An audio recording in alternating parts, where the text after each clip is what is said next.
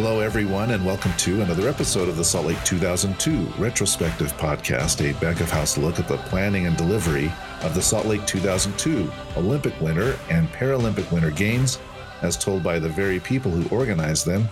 I'm Christian Napier, and today I'm delighted to be joined by Brad Eggert, who we cajoled in a Hockeypalooza call to come on and do this silly podcast. Amy Murray asked me to come on and get you and Alan Brooks to come on and do the podcast. So I really appreciate you, Brad, taking the time. And it's an honor to have you on here. How are you? I am well, Christian. So happy to be here. Not much cajoling. I think it was more tongue in cheek. So happy to join. Well, I'm very, very happy to have you on. Amy's been trying to get you and some other people on for a while, so I'm glad that we were able to make it happen. And I think we've been exchanging emails for a period of time as well. So it's nice that we were finally able to make this connection all work. Now, before we dive into Salt Lake 2002, why don't you tell us a little bit about you and where you're joining us from and what you're currently doing? Sure. I am talking to you today from Charleston, South Carolina. I've lived here for about 15 years now. No desire to go anywhere else. We've got the best of all things right here.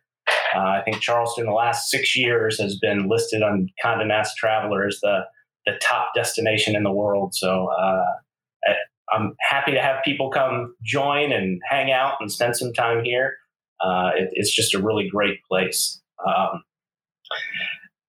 Married, I have two kids in second grade and kindergarten. Who are actually in school, have been in school since September. So we've been very blessed with that. Well, we've had the effects of the pandemic. I don't think it's been as drastic as other areas of the country or the world. But, we've got the beach to go to. We've got parks in the neighborhood, our little social pod of families with children the same age here. So life's pretty good. I am still working, but it's been totally remote. I've been grounded since early March in 2020. What I do is I'm a project manager in the global event safety and security group for a large company that's based in Seattle. We help support their events around the world. So it's been a little odd to shift our support from in-person and working with local agencies and contract security and venues to doing it virtually and figuring out how to bring our intelligence group in to monitor live chats and look for inappropriate communications and any potential disruptions on platforms such as this. So it's definitely been a learning experience, but very blessed and grateful to have a job at this point. Yeah, I understand. It's been a very, very odd year, and I am very much looking forward to it ending. Not the year 2020, but this, because 2020, of course, already ended, but the pandemic itself. Yeah, I'm definitely ready to move on.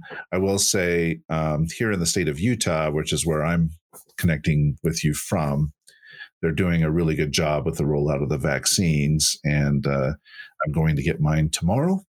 And they are opening up basically the vaccines to everybody at the beginning of April. So great. Hopefully by May we will all be vaccinated and we can have full crowds at events, and it'll be nice. We'll see. Here's hoping. Well, enough about pandemic talk. Let's talk about Salt Lake. That's why we're here. Let's look back at your joining the Salt Lake Organizing Committee. Why don't you tell us a little bit about what you were doing before you came to work for the Salt Lake Organizing Committee and just how you found yourself in Salt Lake City? Sure. It's kind of an odd road that I followed to get there. I think it goes back to my internship out of college was with the Southeastern Conference, athletic conference based in the Southeast U.S., and just an intern learning about events and how things worked and things like that. And the first event I got tasked to work was the SEC Volleyball Championships at the University of Georgia in Athens, Georgia. And while there, I met a grad assistant by the name of Andy Williams. So start of a what has now become a lifelong friendship. So got to know Andy, and someone like-minded, same age, same sort of interests. So started keeping in touch. The second event that I worked was the SEC football championship in Atlanta, Georgia, at the Georgia Dome, where I met an event coordinator there named Karen Wright. So I met these two people individually before they had met each other, and they've since played a very important role in my life.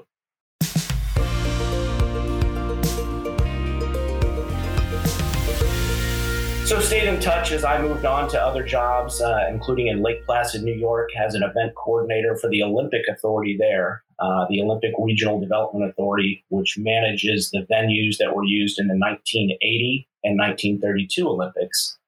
So that was sort of my introduction to winter sports. So learned about things like biathlon and Nordic combined and sledge hockey, things that, being a kid who grew up in the Midwest, the soccer, baseball, football, basketball kind of upbringing was all new to me. But enjoyed it, had a great time, had to find out what snow bibs and toques and all sorts of winter apparel were. So that was definitely a great experience. From there, I moved to Raleigh, North Carolina to work in a sports internet broadcasting startup. It was sort of the precursor to the internet broadcast that you see now. And it basically an event coordinator there and setting things up and having a good time. While doing that, Andy and Karen at that point had gotten together, moved out to Salt Lake, and invited me to come out to spend some time with them, see what was happening. Had me apply for a couple of jobs. So I went out in August of 2000 and figured, why not? I mean, I was happy in Raleigh and life was good, but sure, I'm single, nothing that was keeping me anywhere. So I thought I'd give it a shot. So went out, got on my flight in Raleigh and flew through Chicago. And when I got to Chicago, there was a delay. And so my bag then needed to be checked. I wasn't room on the flight. And when I arrived in Salt Lake, my luggage doesn't arrive. So here I am in a new city I've never been to with no clothes. So I have to borrow and buy and try to figure out. So kind of unsettled, but had what I thought was a good round of interviews and great conversations, met some great people, but was not offered a position. So it was, no skin off of me. And I made my way back to Raleigh and continued doing what I was doing. January rolled around and Andy reached out looking for some help at some test events. So I took some vacation time and went out and helped out at Soldier Hollow and Ice Sheet at Ogden and worked with BG Morse in the logistics function. So had a great time and, spent time with BG and Jason Boyd and Matt Sebastiansky and really got into what was happening out there. And that was kind of my turning point that, hey, I want to be a part of this. From the months before where it was just sort of on a lark to, I'll come see what's happening, to now I want to be a part. So had some conversations and tried to figure out, what are next steps? How do we find out what's there? And so went back to Raleigh and started having more email contact and some phone calls. And then one day I go into work and was laid off as the company had been purchased and downsizing, and a little bit devastating. First time I'd ever lost a job and didn't really know what to do, and, called family and let Andy know. And by that afternoon, my phone rings and it's BG Morse. And he says, come out. I can put you to work. We'll get you some money. Then we'll figure out next steps. And that I to this day, I'm still truly grateful for BG and his efforts to keep me engaged and bring me out. So, I packed a big duffel bag and came out and continued helping at logistics, and then got exposed to some of the other venues. As test events were happening and they just needed bodies, and so just sort of moved around, and while out there, started having conversations and meeting more people and finding about what positions were becoming available. So, applied for some jobs, and interestingly enough, I found that this was not supposed to happen, but I had two active offers at the same time. And my understanding through talking to folks in HR that was never supposed to happen. If you get an offer, you accept it or decline it. If you decline it, another offer can be brought forth. But I had two offers. One was the operations manager for ice hockey, overseeing the two practice venues. And the other was for venue logistics manager at Rice-Eccles Stadium. And as I was weighing and trying to figure out what I wanted to do, the compensation was just about the same. But in looking forward, I felt like I wanted to move more into the event management side versus the logistics side. So accepted the role with the ice hockey with Alan and Karen and Tim Larkin and Donald Walsh and John Peaster. And I think it worked out great. Rice-Eccles ended up with Tim Fidel as the VLM there, and everybody was happy. And so then just moved into Salt Lake and started my time with SLOC.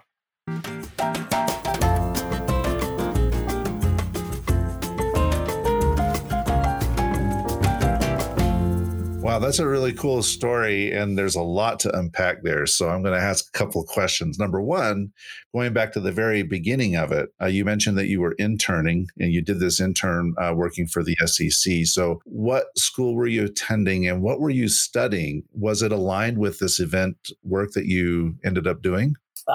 Actually, yes. I had graduated from the University of Kentucky. So it was a postgraduate internship with no credit. It was a salaried position. I think at that point, I came across that offer letter not too long ago. It was in the $15,000 range for a year. But very exciting to be introduced to the world of college. I worked in college athletics and media relations at Kentucky, but to then move to the event management side. Was kind of how I got my start and got the taste, and seeing some of the big events at the Georgia Dome. Really, the event management and sports event bug is where I caught it.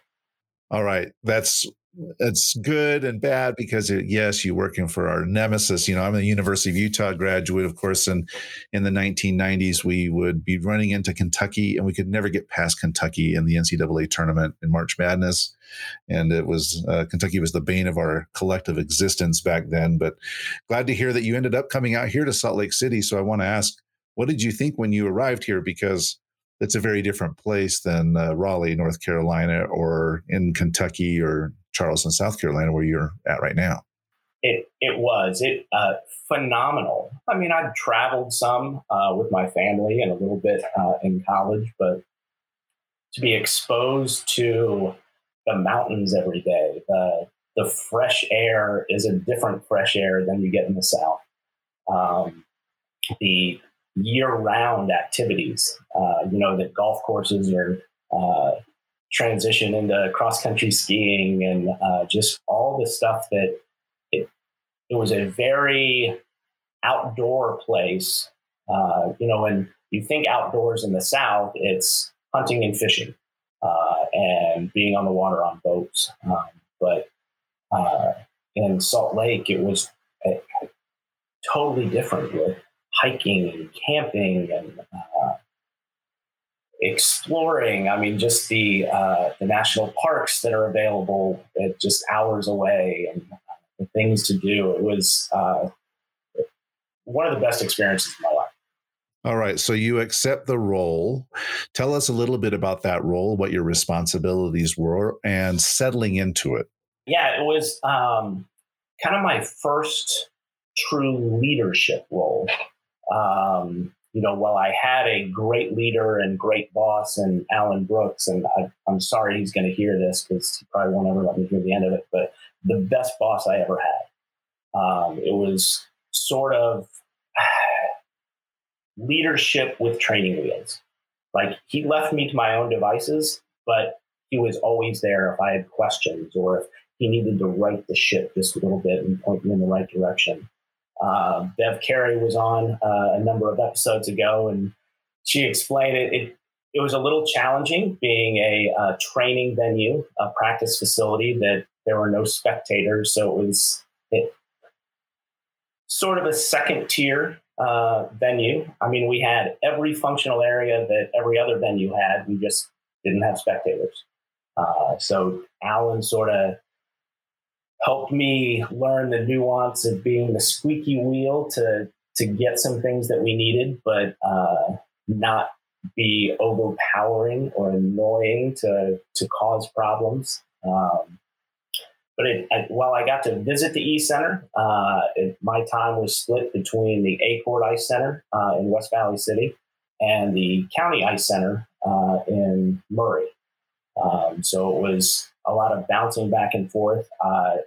Our team grew a little bit. I had Todd Rutledge working with me at County Ice Center and Billy Gaudette at A-Court Ice Center in West Valley. So those two ran those venues. I was just there to help run interference or help get them what they needed. So I, was wearing a path between the two. So it was, as they were existing venues and we had to take them over, it was a lot of coordination with the facility managers there who were Salt Lake County employees, John Barenbrugge at County Ice Center and Brad Pitcher at A-Court. Great working relationship. Obviously they're protective of their space, but they were also excited to be a part of the Olympics as well. So it was a really good experience.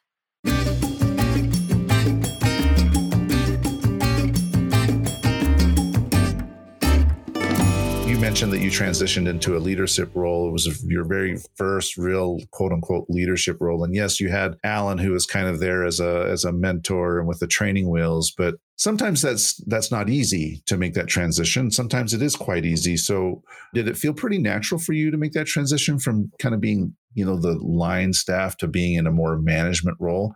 Or were there some challenges associated with making that kind of leap? Yeah, there were definitely challenges. I mean, I was a 26, 27-year-old kid that was used to being the worker bee, being given marching orders, being told what to do, when to do it, how to do it. And here I am that it's got to get done and it's on me. There are no excuses. The old cliche, the buck stops here, that if there are issues or problems, I have to make sure they get resolved. While I had someone to go to, he was always there, but ultimately it was my responsibility. So it was definitely a lot of growing up that happened for me personally and professionally due to the role. Now, you mentioned it was your responsibility to resolve issues. I'm curious what some of those issues might have been. Sometimes they could be pretty hilarious looking back, or sometimes they could have been fairly grave, or maybe it was pretty smooth sailing and you didn't have a lot of serious issues to contend with. I mean, what was that like? Or what were some of the issues, perhaps some of them foreseen, perhaps some of them unexpected, that came your way? Yeah, I've got three that I was jotting notes down that were a little interesting. So the first happened at County Ice Center. I show up to the venue at probably 7:30 in the morning, and the event services manager, it comes right to me and says, "Brad, we've got an issue at the front. Someone's trying to bring something in and won't let our team inspect it." And if you remember, our event services staff sort of served that contract security role of screening and getting people through metal detectors and things like that. So I walk out and find out that it's our venue commander who is trying to bring a sealed box into the venue. So I've got to try to figure out a way to appease and encourage and praise the event services staff for doing their job, what they're supposed to do, but recognizing that our venue commander has a little bit more authority. I mean, this is a man who is allowed to bring a firearm into the venue. So the rules are a little different. So I had to sort of massage it a little bit and, pulled him aside to kind of ask, hey, is there a reason why they can't look in the box? And he said, I can tell you what it is. I don't want to tell them because I don't want it to get out. So we need to find a way through it. I said, oh, okay, what's in the box? He said, have you ever seen Pulp Fiction? I said, yeah, great movie. He said, do you remember the scene where Uma Thurman overdoses and John Travolta has to take the needle of adrenaline and drive it into her heart? I said, yeah, absolutely. I mean, it was a pretty shocking moment. He said, that's what's in this box. In the case of biological attack, these are for designated individuals on the venue, including yourself. And that was an eye-opener to me.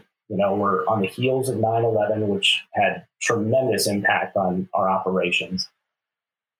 So it was working through that, but that was kind of my aha moment, like, this is the real deal. I know we've had tabletop exercises and talking through, but so work through that, kind of placated the event services staff, made them understand that, things are a little different and that he's the venue commander and this is something that's allowed. And, it went up through the mock and all that.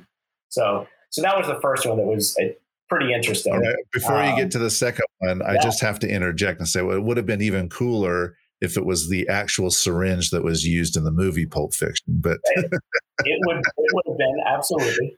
So I have to ask, and I don't know if the statute of limitations has passed on this or not, but who actually is designated to get the adrenaline shots? That I never found out. Classified. That was never shared with me. I don't know if that's something that Alan knew, but it was obviously something that UOPSIC had developed and done. I don't know how much of the medical personnel were involved in that. So I didn't dig too deep. It was still, young guy, first leadership role. I don't know what I can ask, but made it through it.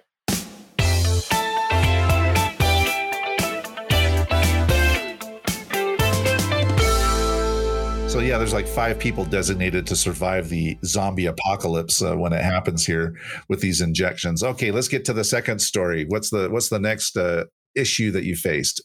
Yeah, the next one was at Acord Ice Center. I get a call from Billy Gaudette saying, Brad, I really need you to come over here. I've got some members of the U.S. team who are very upset, and very upset, almost threatening physical violence. So I hustle over and find out that what had happened was a number of the fire and EMS personnel that were assigned to the venue had brought some jerseys to be signed by the U.S. team. Well, we had gone through all sorts of planning and everybody understood that practice venues were off limits. If you're working, you don't ask for autographs, you don't ask for pictures. And so Billy had seen this occurring and stopped it from happening, confiscated the pucks and the jerseys and had them in his office. And apparently a member of the U.S. team, very well-known hockey player, had come in and banging his stick on the door and yelling that it's my decision. If I want to sign things, I can sign them. You have no right to do this. So the U.S. team had left by the time I got there, but was able to work through, talk to the individuals who had done it. They were very apologetic. They did not want to cause problems. And so at the end of the night, as shift change and overnight personnel and the people who were around when it happened had left, I then boxed up the items, went down the street to the police station, met the paramedics in the parking lot, gave them their stuff back. They understood that mea culpa, everything's good. We're not going to talk about it. Everything will be fine. So kind of worked through that one and smoothed through that one as well. It's always difficult, right? Because ultimately what you're trying to do is give the athletes every chance for success. And so you put these policies in place for their protection and benefit. So it's difficult when they want to do things that run counter to the policies that are enacted to help them. So I totally understand that one. What's your third incident or issue? Yep. The third incident happened. I was at County Ice Center in Murray, and it was about a 15-minute drive between the two venues.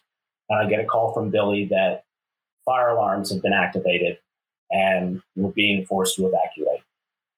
And I don't know if you remember, we had bubbles and a transportation system that, buses had to be screened and people, and if they came from the village in a closed motor coach, they were fine, could come in.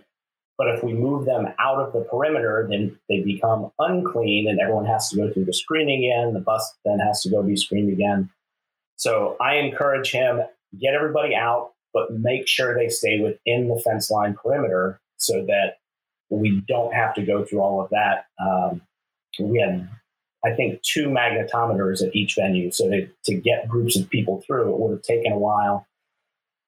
So he's doing that. I'm racing over, and before I can get onto I-15, which is 2 minutes from County Ice Center, my phone rings, and it's Lou Lorio. Hey, Brad, it's Lou. Hey, Lou, how are you? He's like, so tell me what's happening at Acord. He's sitting in the mock for the event management function and trying to figure out. So I share what information I have. He's obviously seen the alarms, and we coordinate him with the transportation folks and the event services folks. By the time I get there, we're able to sort of cancel and reschedule that practice, get them back on buses and out, and not have to go through the screening process for everyone again. So one of those crisis averted, but also the reminder that Big Brother is watching, with Lou calling shortly after I'm notified, was pretty entertaining. I have to ask, was there an actual fire, or what was the reason for the alarm being set off in the first place?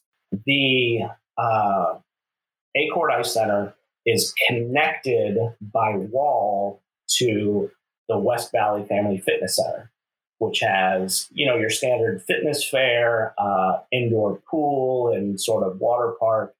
And they had one of their heating elements in the concession stand on the Family Fitness Center side. But since the building is connected by a wall, the alarm system is connected throughout. So that's what caused it. So there were no issues within our specific hockey venue, but with the attached building was where it occurred. And the follow-up question here is, in tabletop exercises or operational readiness exercises, did you foresee this happening and game plan for it ahead of time? Or were you surprised that it happened? We had never exercised it for our venues, anything happening in the adjacent facility. We exercised issues happening within our venue, but hadn't realized the connection of the two. But worked through it. And obviously we spent some time talking that night, should it happen again, and how can we limit, and things like that. But prior to, we had not addressed much of the attached building.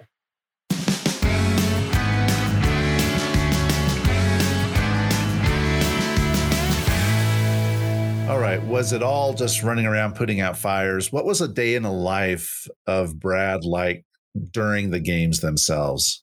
Yeah, it was pretty smooth. The apartment that Andy and I shared was about 2 minutes from County Ice Center. We lived there in Murray. So it was, getting up at 5:30, getting to county, making sure everything was set for the day, then roll over to Acord, make sure things were going well, based on what teams were practicing where, and any intelligence on, we had one issue at ACORD where Canada and US were practicing back to back. So I just wanted to be available in case there was any animosity or, trying to move people, exiting one door, coming in another type thing. But no issues like that. One of the best parts for me was, Andy had moved out to Soldier Hollow for the duration. And both of my parents came into town and volunteered at County Ice Center. So my mom was one of the HR managers, and my dad was one of the transportation coordinators at County. So just getting to connect with them throughout the game was a lot of fun.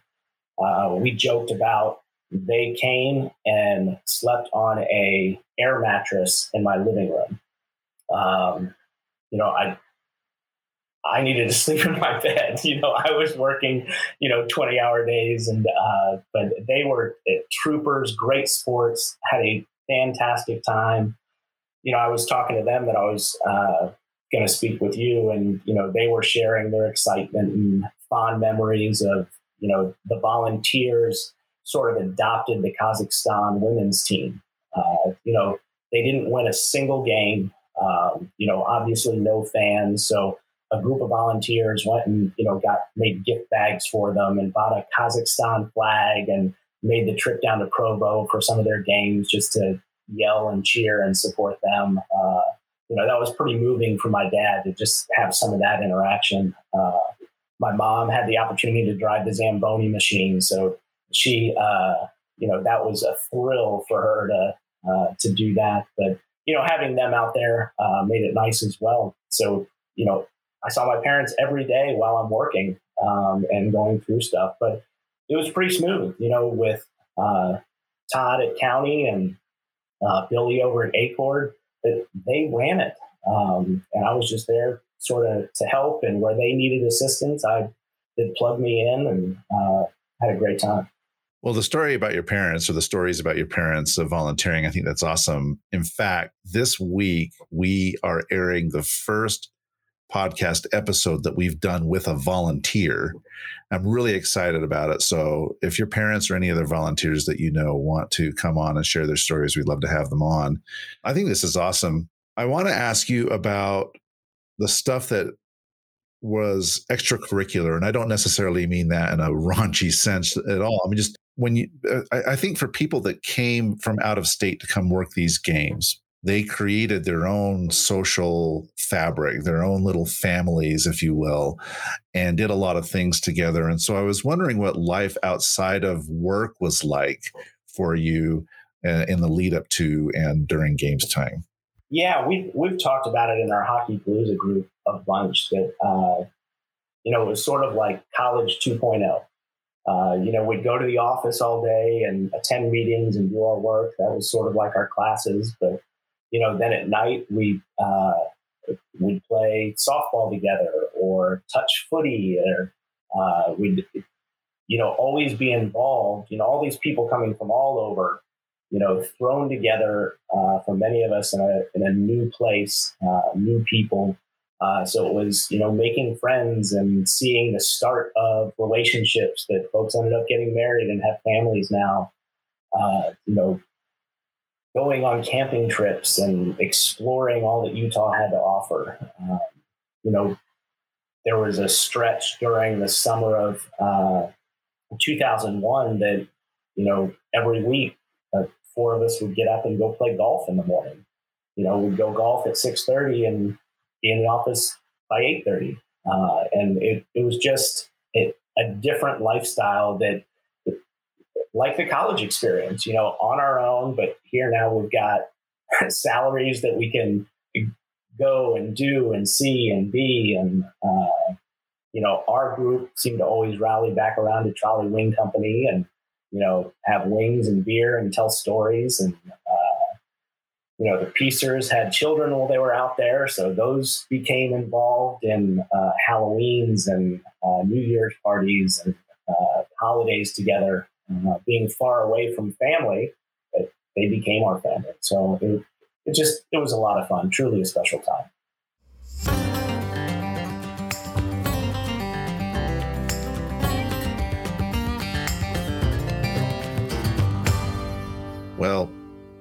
I typically end this segment on a goosebump moment, but before we get to that, is there anything else in your memory banks, any other stories that you want to surface before we get to the kind of inspirational moment? Yeah, I mean, it's a lot of the personal relationships that were developed. People that we got to meet and spend time with and get to know. Before we moved out to venues, when we were in our venue teams in the office, I sat next to Lisa Errol every day, and just the laughs and the sharing of emotions and things and doing was truly special. She's someone who I really missed. She went back to Australia for the holidays and made the decision to not return, just on the heels of 9/11. But stayed in touch, and still we stay in touch. I've made a trip or two to Australia and have connected with her when I'm there, and so miss people like that. The walking through the office and walking down and seeing Molly Mazzolini, who I'd known before from the University of Kentucky, or Jeff Pace, who worked in logistics, who had worked at the Sports Internet Company with me. He came out and worked. Pam Jessup, I know others have spoken of her, missed her. She and I kept in touch through the years as well, until she passed. Just the connections with people were fantastic. We were talking about, the extracurriculars, and I remember one softball game that we played. We played on a co-ed team. I think there were 3 teams from SLOC that played, so we always had fun playing each other. We had one game that we were short women to play, and you could only play as many men as you played women. So we only had 4 women, which meant we could only play 4 men. So trying to play softball with 8 people was a little challenging. And the good sport that she is, Anita Chandler, who had never played before, but was athletic in her own right, offered to play. And so we tried to hide her at second base, and, our first baseman kind of played a little more, and I played shortstop to play a little more, just so we could have the bodies out there. And, we're in the field, and the opposing team hits one to left field, and Sean Mackey, God bless him, love him to death, college baseball player, fields the ball, comes up, fires one to second base to try to keep the runner at first. And I'm out there to try to get the cutoff, and he throws it right over my head, right to second base. I mean, it's right on line. And Anita puts her glove up to catch it, and it goes right past her glove and hits her in the eye and ends up shattering the orbit of her eye. And it was the most heart-wrenching, horrible thing. And we felt so bad, but she was so great. I remember we took her to the hospital, and the medical personnel are faxing x-rays down to her mom, who is a nurse in Australia, and getting through it all. And I hope that she does not continue to hold it against us, but loved her to death. But just some of the quirky, strange things that it's just part of life. But a sad but heartfelt memory of just that whole scene. Wow, that memory brings back traumatic memories for me, because when I was younger playing baseball, I hit a ball to left field, shallow left field, and it was fielded, and the guy just rifled a rocket to first base. And I was running to first base, trying to get to first base. And the first baseman, he saw that rocket coming, and he actually pulled his glove back. He didn't want to catch it, and it hit me right in the side of the head and knocked me out cold. So I totally feel Anita's pain. I'm sorry, Anita, that happened. I hope that she recovered fully and relatively quickly from that, because that could be very, very dangerous. All right. Well, the relationships, many people talk about those relationships as the goosebump moment of the games for them. Is that the goosebump moment of the games for you, or is there something else? I think the culmination of it was closing ceremonies. I don't remember if it was a mandate or Alan had made the decision for our team that our event management team did not attend opening ceremonies. In case an incident were to have occurred, so that we could then continue on and have the games just in case. So we sat all together and watched the opening ceremonies on television, but didn't get to attend. But closing ceremonies we did. And being there and looking around and just seeing all the people that we had met and spent time with and gotten to know. And, my parents were there, and Andy and Karen and friends and colleagues. It just all mashed together that it was really emotional. I mean, it truly was a goosebump as you look around and see this is it. This is what it's all about. I mean, the world has come together here. We've been a part of it, and all these people around were part of it as well. And we couldn't have all done it without each other and without the, professional and personal support and love and caring. And so just that moment in time is truly special.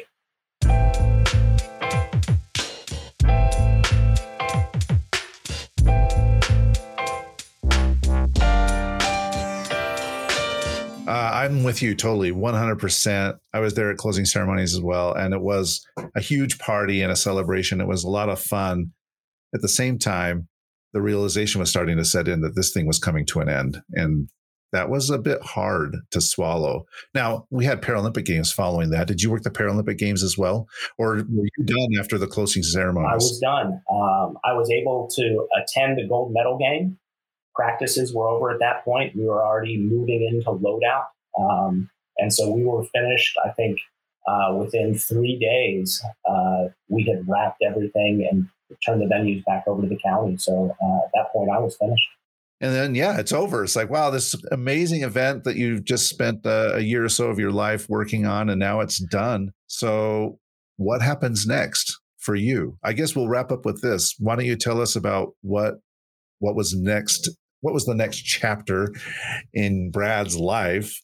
And as you look back on your time in Salt Lake and other things that you've done, what were some of the lessons that you learned that could, serve as guiding principles or, things that you use as kind of the foundation of your life and career, things that were forged in Salt Lake or in other things that you did along the way? Yeah, sure.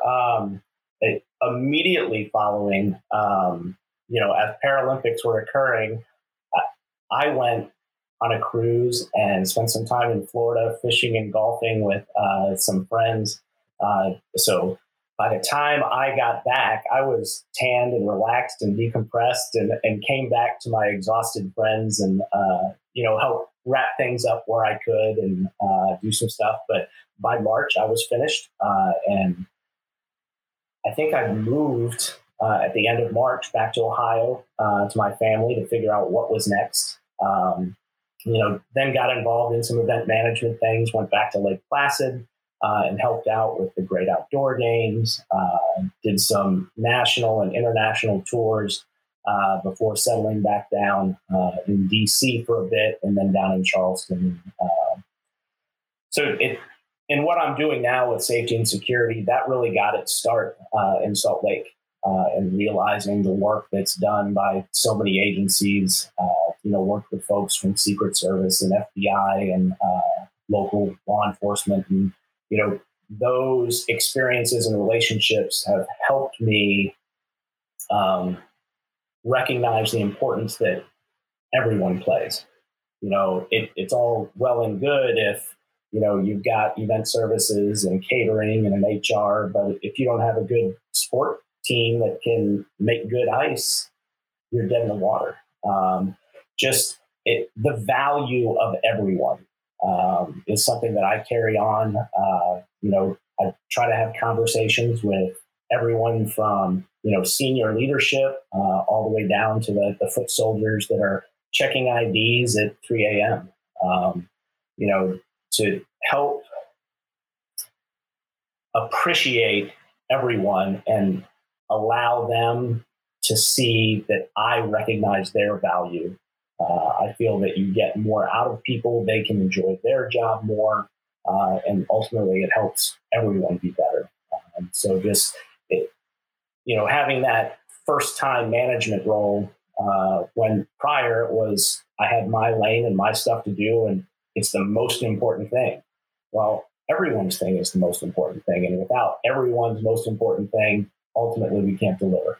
All right. Well, Brad, this has been a lot of fun for me. It's been great to speak with you and to hear your stories. And thank you also for sharing that advice with us. Now, if people want to learn more about the work that you're currently doing, or if they just want to swap stories about Salt Lake or other events that you've worked on, what's the best way for them to reach out and contact you? Social media is always pretty easy. It may take a day or two when I check it, but LinkedIn and Facebook, you can find me through there. Personal email address, bradleyeggert@gmail.com, BradleyEggert@gmail. And I'd love to reconnect with anyone. And I know the invitation's been made by John and Andy and Karen and Amy that our Hockey Palooza calls have moved from Fridays to Thursdays now. But reach out to any of us. We'd be happy to share the link and reconnect with you there. Well, I appreciate Amy very graciously inviting me to come on to Hockey Palooza and encourage you and Alan to come on. In fact, we were supposed to interview Alan last week, but he had a situation, and so we pushed it back till today. So we'll be speaking with him in a couple of hours, hopefully. Fingers crossed, we'll get him on. All right. Well, it's been a joy to have you on here, Brad. I really appreciate you taking the time. Listeners, please like and subscribe to our podcast, and we'll catch you again soon. Brad, thank you so much. Thank you, Christian. Appreciate it.